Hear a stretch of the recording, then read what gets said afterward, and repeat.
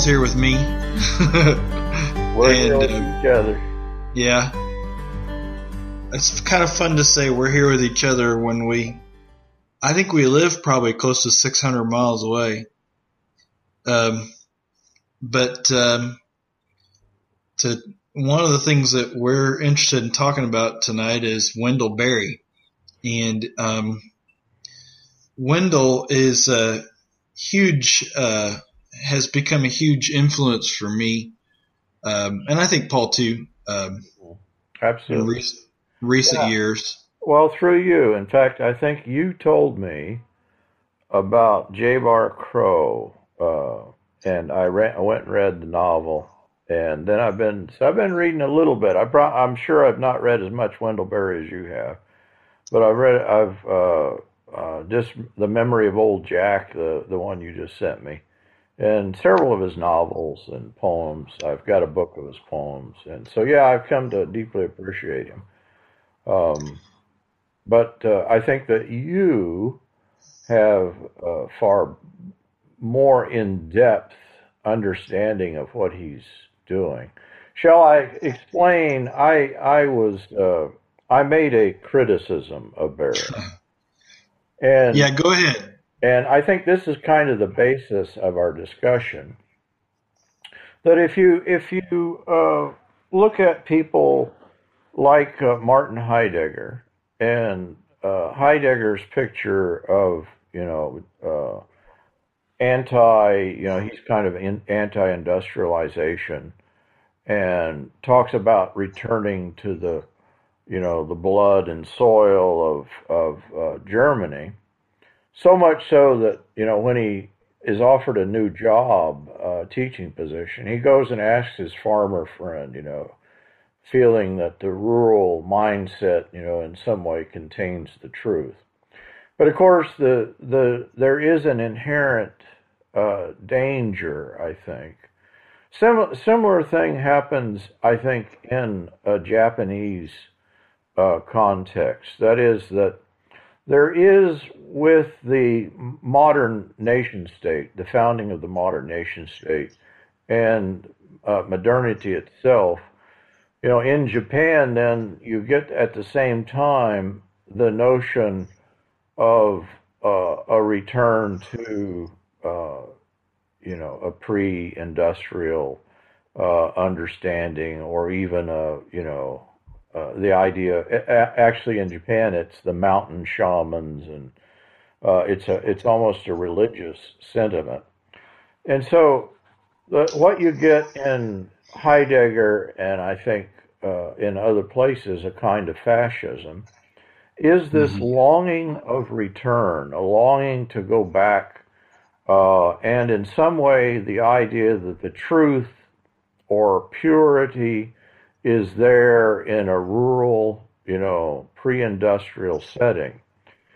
If you were to state it theologically, maybe the goal of returning to Eden, and I think that impetus to return is itself a kind of mistaken notion. So I said all that, and Jason responded that I had misunderstood, and that's what I'm wanting to hear tonight, is for him to lay this out. Well, I think that was born out of two conversations. One was your conversation with for some reason the name just left me. He and I have just become friends. Brian Harker or David Mosley? David Mosley, yes. Oh, okay. And believe it or not, I found out he went to Lincoln with my sister. So they had already known each other. Mm-hmm. And you had been talking to him about his work with C.S. Lewis and J.R.R. Tolkien. Yeah. And then you drew some pretty, I thought, some very thoughtful parallels between Tolkien's idea about the world of the hobbits and Berry's kind of longing for the rural in farm. Port William. Yeah, Hobbiton and Port William, Yeah. which I hadn't heard anybody make that analogy yet, although a lot of folks have leveled criticisms of Barry's work. If you're not familiar with Barry, I suppose it's helpful to talk about Wendell Berry's books. Wendell Berry has written many books about a fictional town in Kentucky called Port William, and his stories span well over 100 years of the history of Port William.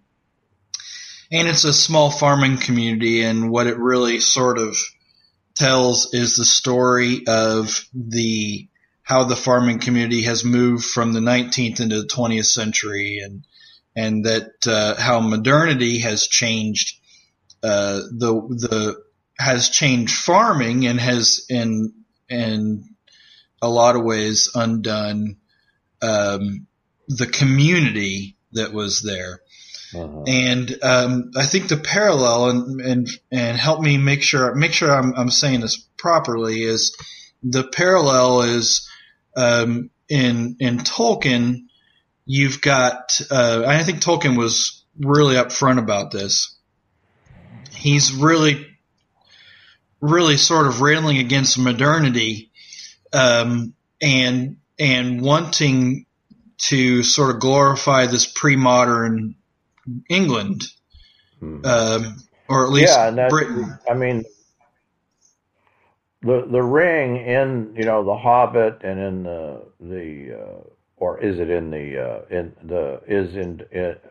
representative in Tolkien's own explanation of industrialization. I mean, I've heard him explain that outside of the realm of the fiction.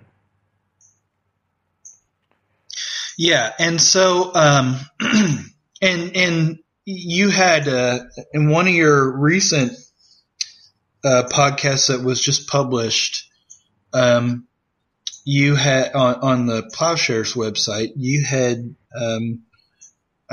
talked about that some length, and I wrote to you because we've talked a lot about these things. But I am reading Barry a little differently than I'm reading Tolkien. I personally, I think your criticism of Tolkien is exactly right. It is this. There's a sort of glorification. Everybody wants to live in Hobbiton. I mean, I've seen the movies, and boy, it looks like the perfect life to me. I mean, there's no, aside from what's going on outside of Hobbiton. There's, you think that this is a perfect world. There's plenty of wonderful. There's the farms and the forests and the homes, and nobody really seems to want for anything. So I can see that. I can look at that and say, well, that's a nice little dream world. But if you're assuming that the reality of the past somehow looked like this, well, that's probably wishful thinking. Years ago, after I had moved to Missouri with my first wife, and I'd left Indiana, and I'm from Indiana. That's been, that's always kind of been home, even though I don't get back very often at all. I realized a couple of years after I'd moved away and gone back to visit that statement, you can't go home again, there's something to it. You can't go home again because what you take to be home doesn't exist anymore after you're gone. Uh-huh. There's the idea that you could somehow go back to the way things were. I'm not sure that's possible. Even if what you thought was really ever existed the way it does in your imagination. And so I think the nostalgia, in Japanese, there's even a phrase, natsukashi, that that this idea of I think a nostalgic longing for return is something that we've all experienced at one level or another. We kind of idealize either a time, a place, or a childhood. And of course, it is the picture, if you think of Kierkegaard's repetition, what he's trying to do there is to repeat his trip to Germany. He had a wonderful vacation trip to Germany, and he wants to repeat it exactly. But of course, if you think of it in terms of a Freudian perspective, the compulsion to repeat, I think is from the same thing, that it's not, in fact, just a beautiful picture of the way things are, but in fact, I think it's integral to the human disease to long for the past and to want to repeat something, or perhaps to compulsively repeat something. And of course, there may be a positive, idea of repetition. So that's sort of all there in what I was saying about Barrie, and the idea that there may be a kind of naivete, and I think I had said something like that Port William is the people that are bad aren't even very bad. But then you sent me The Memory of Old Jack. Yeah. And I think what you're saying is, well, actually, The Memory of Old Jack is the counter to that sort of criticism. Yeah, you're not the only one that's actually said that. And I've actually, I invited you some time ago to be involved in a Facebook group about Wendell Berry's writings. And it's one of the few Facebook experiences that has had a whole lot of meaning for me, just because the folks that tend to be on it are pretty good at trying to see the side that I think your comments represent, and also to recognize those, but also to recognize Barrie for what they read in him. Mm-hmm. I think I've run across articles that have been shared on that wall that have said something similar, that have even accused Barrie of sort of whitewashing the past. If I was going to be critical of him, I would probably be critical. I don't think he's acknowledged the racism of the time. He's nodded to it, mm-hmm. But hasn't acknowledged it as fully as he might. Of course, keeping in mind that Barrie is a very progressive, very active. He's been involved in a lot of activism, but primarily about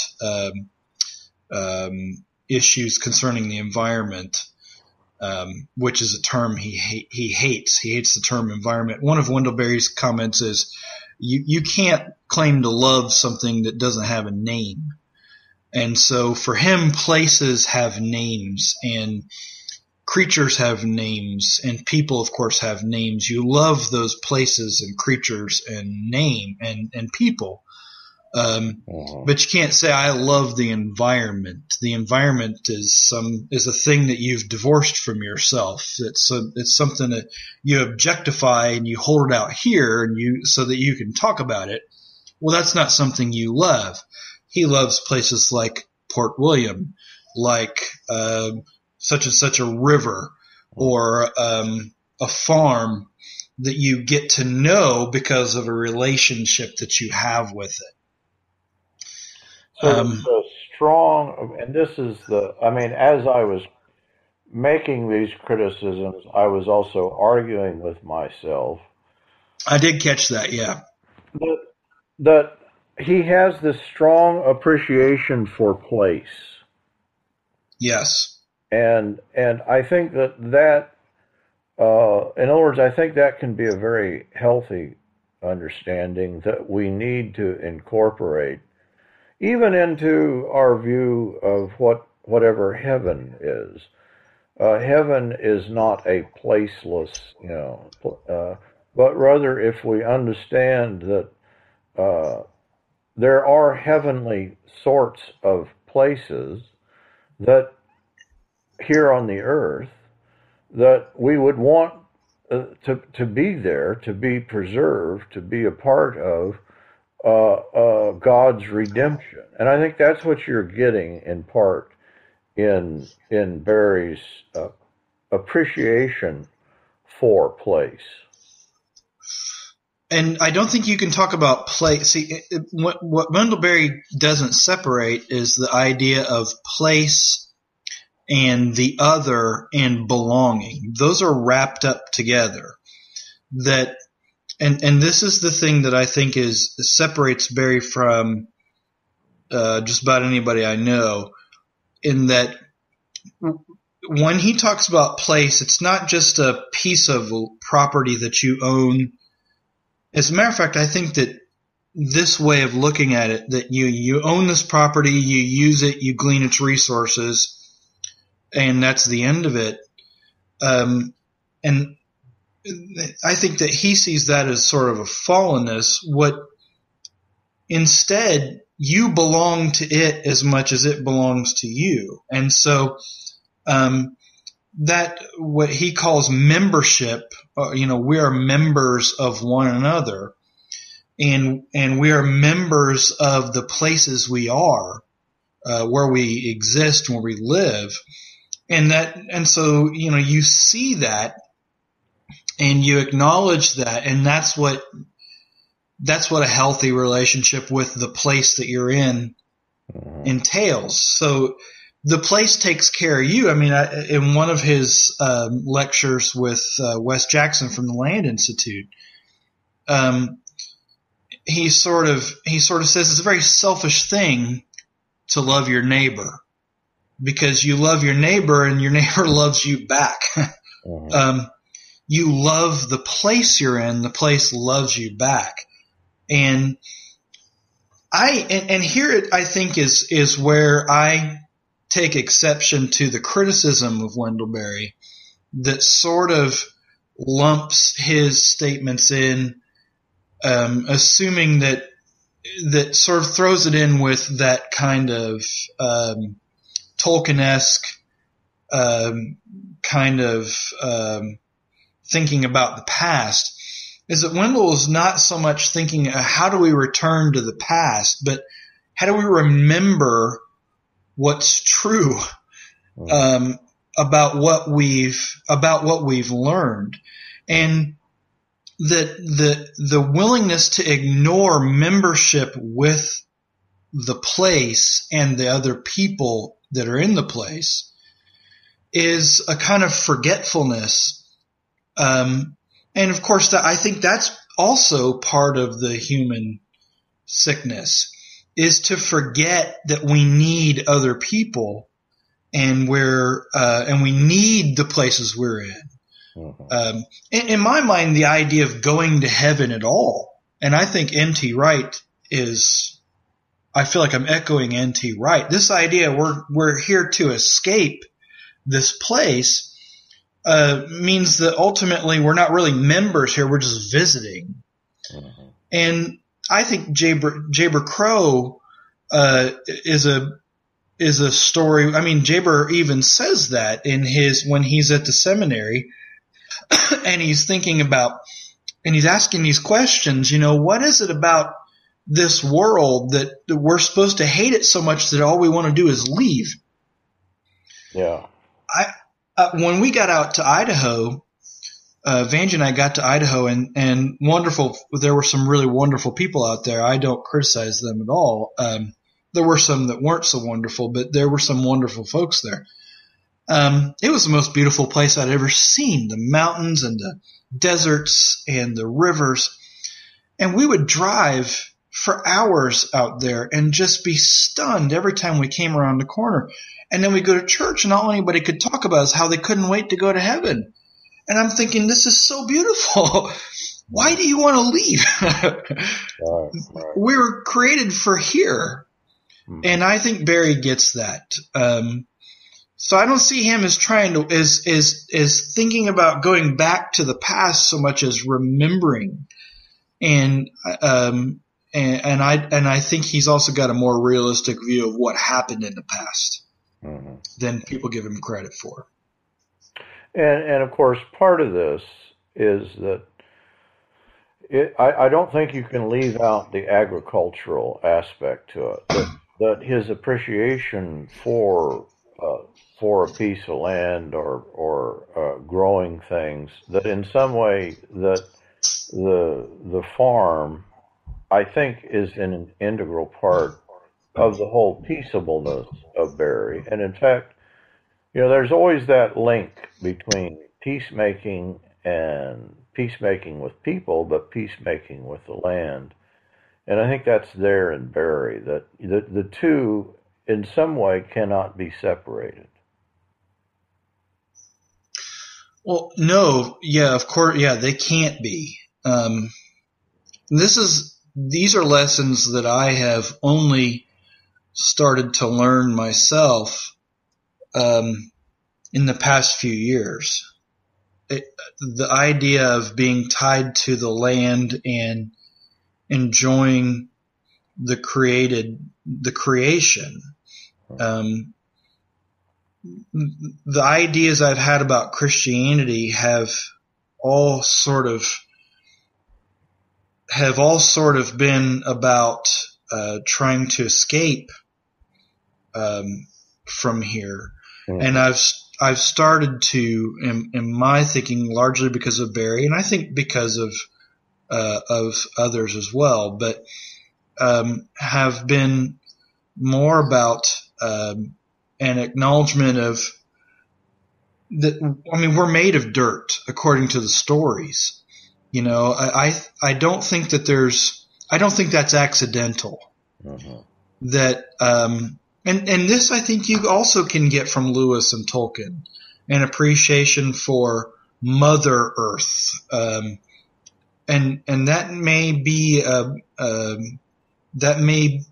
tied in with ancient British paganism, but the idea that we are one with the land itself, and we are tied to it. We depend on it. We can't live without it. The dirt and the things that grow in the dirt and the things that eat the things that grow in the dirt.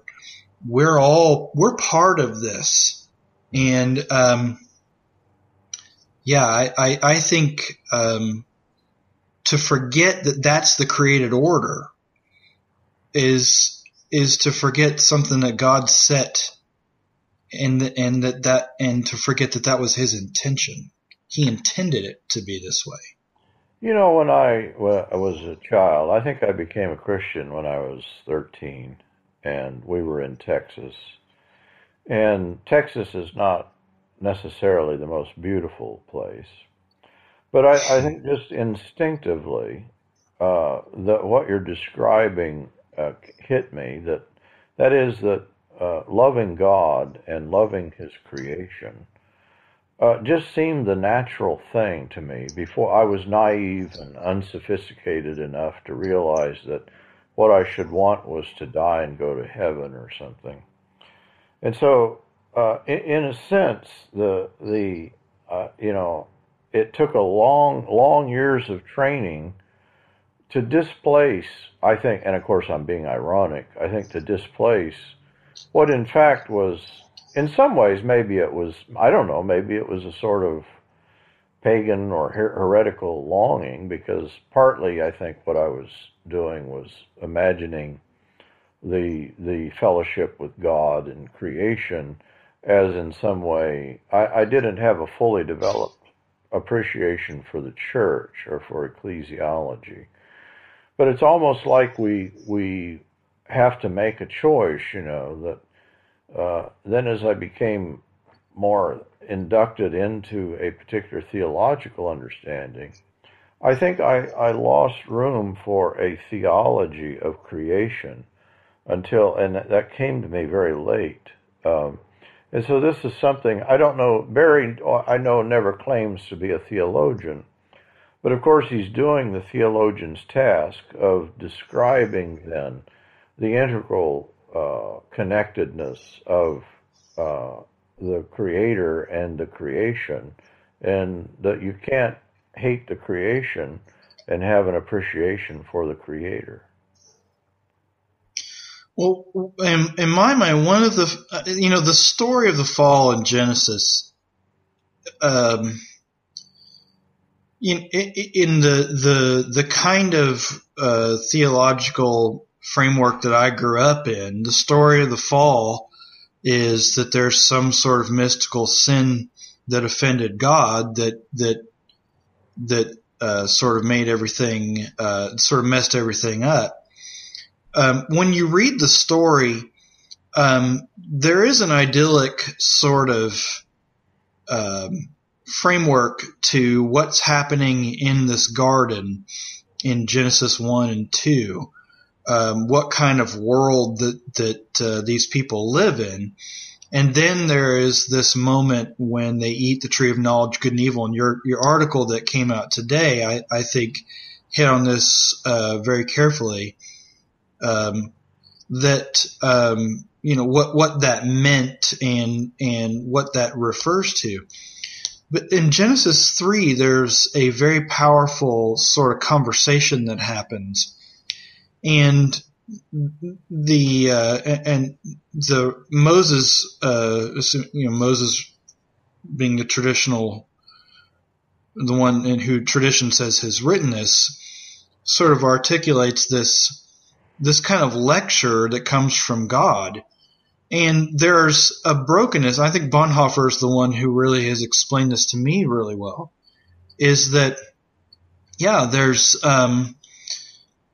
here's the relationship you have with yourself now. What a mess this is.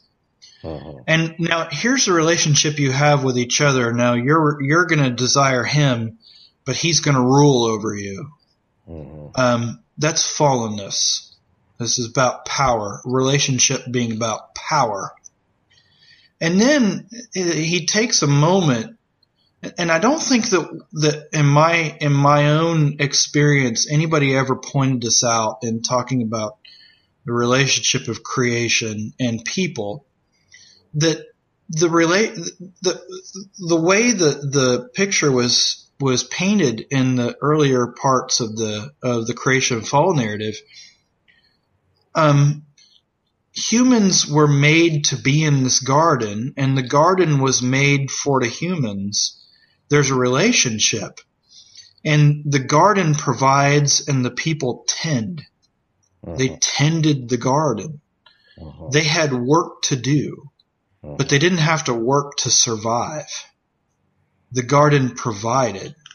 There was work to do, and it's occurred to me in my years as an adult, there's a huge difference between having to work and having work to do. That having work to do is a good thing. It's a purpose. There's meaning in being there and having work to do. Having to work to survive means you're a slave. Uh-huh. And in that Genesis chapter 3, he turns to the man and the woman and he says, look, he turns to the woman and says, your desire will be for your husband, but he will rule over you. That's picture one of what's gone wrong. And then he turns and says to the woman, things aren't going to be easy for you. Labor is he mentions labor. Oh. In my mind, this is not a punishment of women. This is a statement about the physical, the body. Things have changed. Our relationship with our own bodies has changed. And he turns and he says, the land will no longer produce for you. It's by the sweat of your brow that you will survive. I think what he's talking about here is the relationship we have with nature has changed significantly. And it, just like every other relationship, becomes a power kind of relationship. And, so the language of, pursuing or, ruling over creation would mean something very different pre-fall than it means post-fall. I may be just rambling at this point. But you have to stop me. Let me take it a step further. It could be, and this was sort of, I didn't mention this in the article, but what is the image bearing that takes place? Well, it seems that just the very nature of the way that man is created, taken from the earth, and that he's immediately thrust into the garden, and that is that the environment of the garden itself, is an extension then of who he is. That that being cast out of the garden, of course they're not cast off of the earth, but they're cast out of this, the sort of work that they were given to do is going to be accentuated in its hardness. That it may be then that the very nature of who we are is then to be found in the places on the earth that we're given work to do. That is, that our image bearing is very much interconnected, and our salvation of that image bearing is very much connected with the recreation of cosmic recreation. And when you think, what does that look like worked out prior to the resurrection? Every time I think about what it means to be a Christian, it has something to do with living out the peaceful kingdom of God in a place that does not recognize it. So I'm always kind of running back to Philippians chapter 2. Or 1 Corinthians 1, where you're dealing with the cross is foolishness. This stuff is foolishness to the world. Now the world can't fathom what it is to live in a world like what Adam and Eve in the story of Genesis 1 through 3 experience, where the garden provides and you work and you tend. And there is no need for the pursuit of more. It just provides, because there's no death. Death is not something that's part of the picture, not something that's part of the worldview. The world we live in, is one where you've got this finite amount of time. There's a finite amount of resources. I've heard you say this. I've read you in some of your writings talk about this. There's a finite amount of resources, and so existence itself is a kind of a struggle to hoard these resources to extend life in such a way that we're in competition with each other. Uh-huh. And so, what Barry, I think, is noticing is the way that the farming, the world of agriculture has been affected by a growth, a hyper-capitalistic growth economy that says you have to continue to get more and more and more and more. Now, it may, on the surface, I think, look like he's saying, back in the day, we weren't concerned with getting our neighbor's farm. I think, when you read Memory of Old Jack, even Jack tries to go and get his neighbor's farm and then realizes this is nothing but destruction. Uh-huh. The lesson is to learn to be satisfied with what the land provides you. What is, I think Jack's experience in that story, Jack he wants to grow. He's in a very unhappy marriage. He wants to grow. He tries to buy this farm. He ends up getting in debt. And then, of course, the debt, what Jack realizes is he's become a slave to the farm that he's tried to purchase, and he regrets ever having done it, so he can't pay it off and sell it fast enough. And everything breaks down. The way that Barry does that's very interesting. That he's sort of goaded in to the acquisition, because what he's actually trying to do is acquire the love of his wife. Exactly, yeah. Who in some way is always disappointed in him because he's just a farmer. Right. And so what she wants is, a landholder, a manager, a guy who sits on the horse and oversees the labor. Instead, what she has is a guy who is, it puts his hands in places that, you don't want to talk about. And so that he's actually, it's a great image there, that the acquisition of the land is a means of him really acquiring the affection of his wife. And the laborer there that he has, what's the guy that he's working with, who is the, kind of the black tenement farmer. They actually have this kind of symbiotic relationship. Right. That is the one good thing in Jack's life, but he doesn't recognize it. Right. Until they get into a fight, because he's acquired this land, and they actually end up in a fight, and of course that ends the relationship.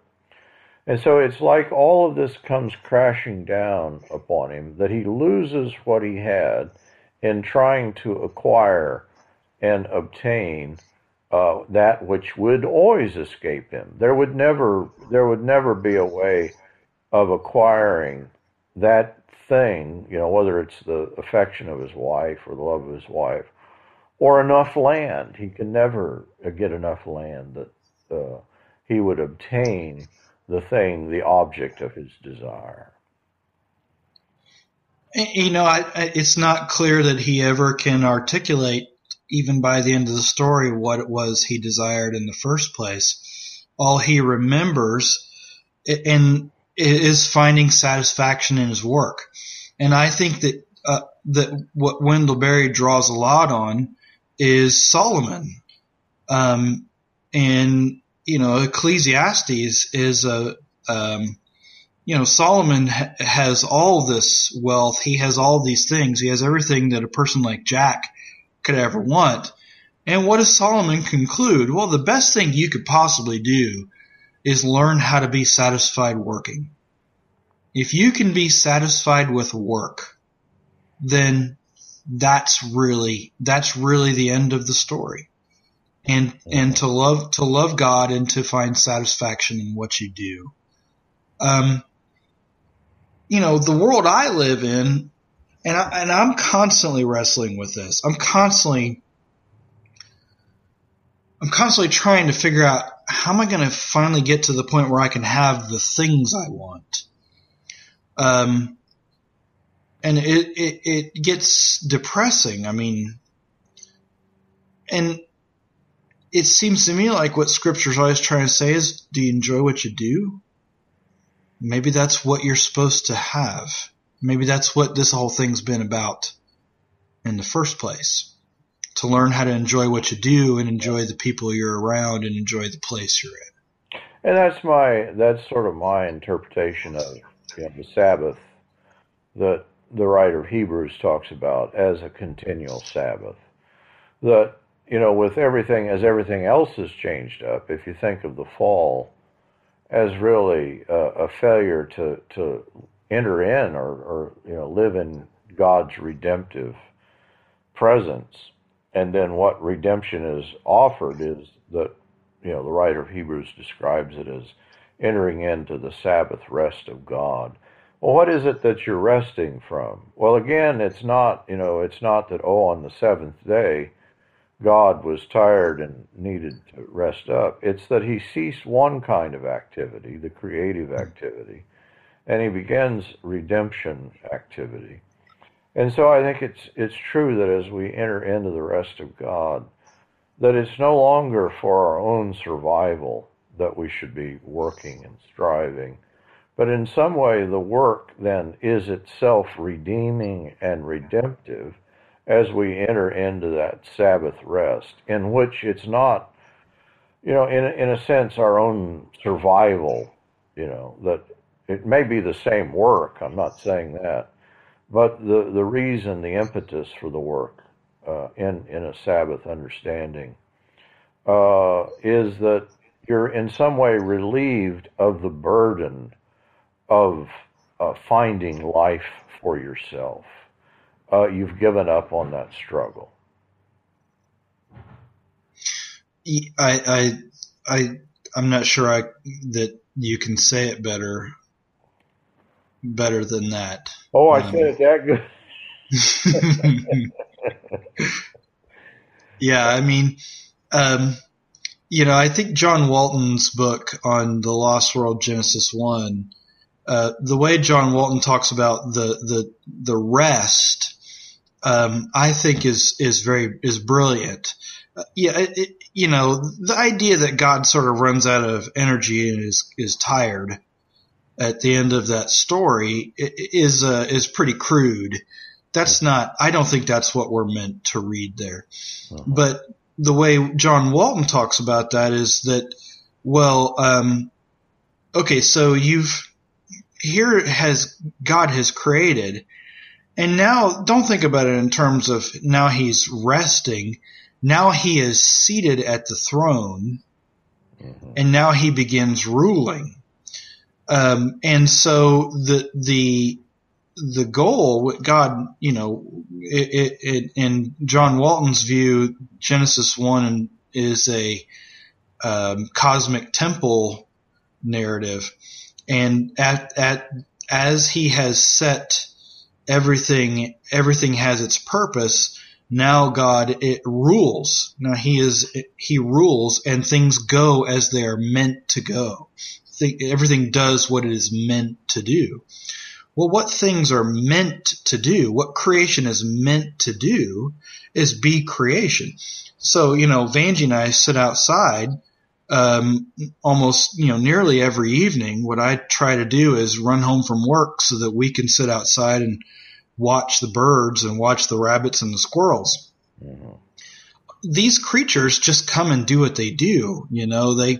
We have these hummingbirds that they couldn't make the movie Top Gun any more exciting than what these hummingbirds live. They chase each other around, and they fight over the nectar in the hummingbird feeder. I don't know why they do this. There's plenty of nectar for both of them. And yet this is what they do. This is the world they live in. They sort of, we watch these creatures and they're just doing what they do. And in my mind, if you're going to live, I could try to go get another job or try to keep working. I've got plenty of work to do, but if you're not stopping and enjoying what's here, in my mind, watching the cardinals and the towhees and the titmice and the woodpeckers that come is as much about appreciating God being on his throne as when I sing worship songs and read the Bible with people. Because these creatures, I think, recognize better than most people I know that God is on his throne and he rules and he reigns. They are living out that Sabbath idea. I think Solomon said, or was it Solomon, or was Jesus? Look at the lilies of the field. They don't labor or spin, and yet Solomon in all his glory was not dressed like one of these. Or look at the sparrows. They don't work, mm-hmm. and yet God notices when one of them falls from the sky. He doesn't say that they're not going to fall from the sky. He just says God knows it. If the thing that Solomon does in the Song of Solomon The Song of Solomon is as much about a garden as it is about a love relationship. Right. And in that, there are times when you lose track of what we're talking about, because he'll be using metaphors, of pomegranates and sheep and goats, and he's actually referring to his lover or her lover. But then other times they're describing the lover, and then it fades into a kind of beauty and love for Jerusalem and the garden that they're a part of, so that the love relationship that they share, which in some way, in the flame of Yahweh is pictured as at the heart of that relationship, is one that is not, it is an interpersonal relationship that extends, though, to the creation itself, to Jerusalem, to the environs in which the love relationship occurs. And so I think, too, that the Sabbath rest, the entry into this promised rest, and of course the promised rest was at one time the promised land, but maybe there's the sense that the promised land is just that place that we are in which we find the rest of God. Oh, and what if the promised land of Palestine, it wasn't really as important that it was Palestine in so much as it wasn't Egypt? It wasn't slavery. Mm-hmm. And that, the tying, that may be a bit of a contradiction in talking about terms of place. I mean, it certainly is tied. We are tied to place. But I was thinking about your blog that, before Plowshares got started, you were writing Walking Truth. Mm-hmm. And initially that started out as a series of reflections that you had while you and Faith were out hiking or exploring. And it struck me even then when you first started writing that you're tying your experience not just with the thinking that you're doing, but with the places in which you're doing it and the person you happen to be with. Mm-hmm. That those things are tied together. So, of course, the writer of Song of Solomon can't think about his lover or her lover apart from the setting that they're in and the world they live in and the things that they see and the other things that they experience and the food that they eat. I used to teach Old Testament survey, and when I would talk about Song of Solomon, I would just look at my students and say, once you read this, you'll never look at pomegranates the same way again. Yeah. But here is, how it's not strange to think about the food that we eat sensually. Mm-hmm. That's not wrong. That's who we are. That there's an unabashed eroticism in the Song of Solomon that I think is a true eroticism. In other words, I think there's the kind of false, pornographic, idolatrous eroticism that in fact ends up not being sexual at all. So what's happening in the Song of Solomon is that this, I think, a healthy, I don't know how else to say it, that the erotic then is an extension of understanding that's applied to the entire situation in which they find themselves. Is that too much? No, I think I think it says it.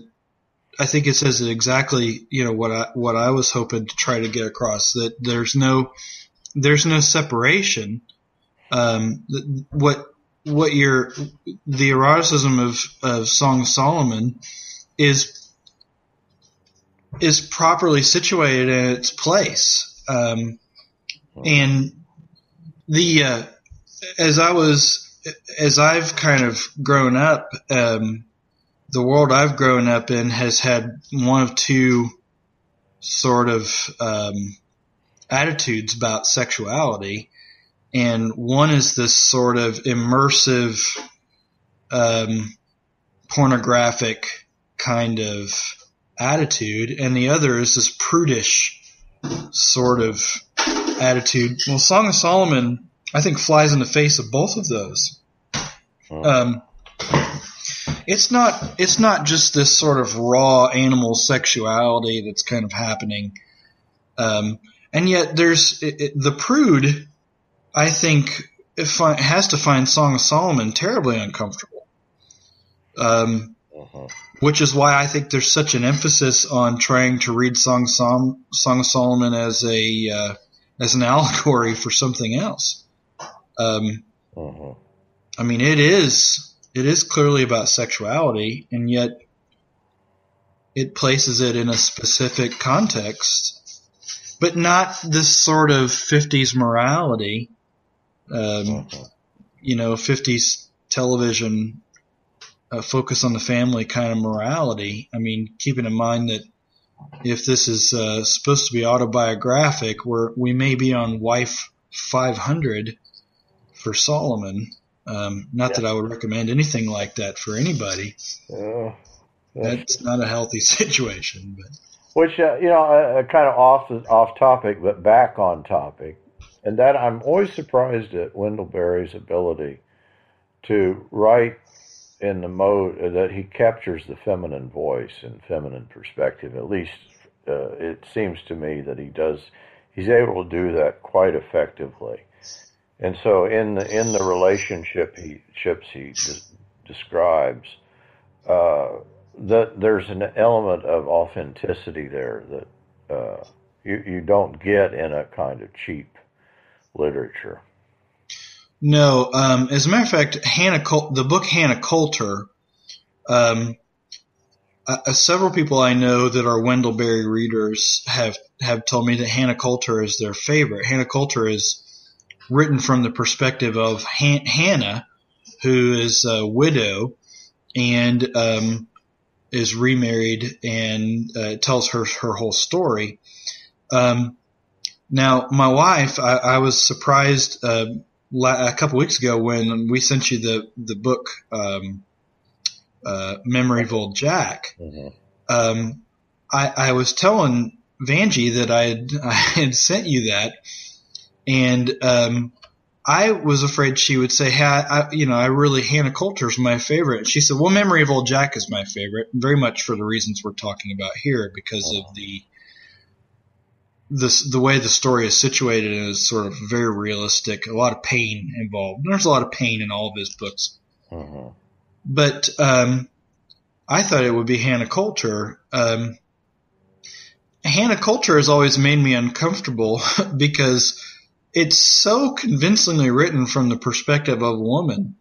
And yet, whenever I hear Wendell Berry, I read Wendell Berry, I hear his deep voice telling me the story. He's a very deep, slow drawl. And every time I read it, I read her words, but I read it in his voice, and it's almost it's hurting, huh? It's almost off-putting. But it is so well written. One wonders how somebody could be quite that talented. I've never been able to put myself in another person's shoes to think their thoughts that well, and that's a great example of it. And of course, I think with the memory, I think the point of you sent me. Well, you tell me the point. Tell me why you sent me Memory of Old Jack. Well, I think Memory of Old Jack is sort of the quintessential example of why I don't think that what Wendell Berry is doing is a sort of return to Eden kind of thing. I don't think Wendell Berry harbors any misconceptions that there's some magical aspect of the past, that if we could just get back to that, then things would be good. I mean, his books, there is no question that World War I and World War II, and for that matter, even the Civil War, the American Civil War, have had a terrible impact on the world. There isn't any glossing over of the Depression or of any of these things. I don't think Wendell Berry thinks that, early 19th or mid 19th century, late 19th century rural America is this sort of idyllic place. Instead, what I think Wendell is noticing is that there is a truth that we tend to forget in trying to pursue more, in trying to have our neighbor's farm, in our materialism and in our capitalism. And we forget one another, and we forget our neighbor. We forget the places we're in. And if we don't remember place, if we don't pay attention to the world that we live in, the towns that we live in, the land we live on, the people who are our neighbors, we will continue to destroy ourselves. Uh-huh. And this, I think, is ultimately what Wendell Berry is getting at. I came in to do this podcast. We had a group of us all gathered tonight or this afternoon to work in the garden, and exhausted ourselves planting, watermelon, tomatoes, and zucchini and squash, and we've got a huge garden, a huge little garden. It's not by any certain. Oh, I'm jealous when I see the pictures. and so I think that in any intentional sort of community, that what you're describing, what Berry is describing, is that we have to find this work to do together. And that, in fact, is the basis of a community of relationships. Yes, doing work together. It's been a wonderful conversation. I'm really glad we had it. And I'm very glad that you have enjoyed Wendell Berry, who's been a constant friend for me the past 7 or 8 years or so. I thank you for introducing me.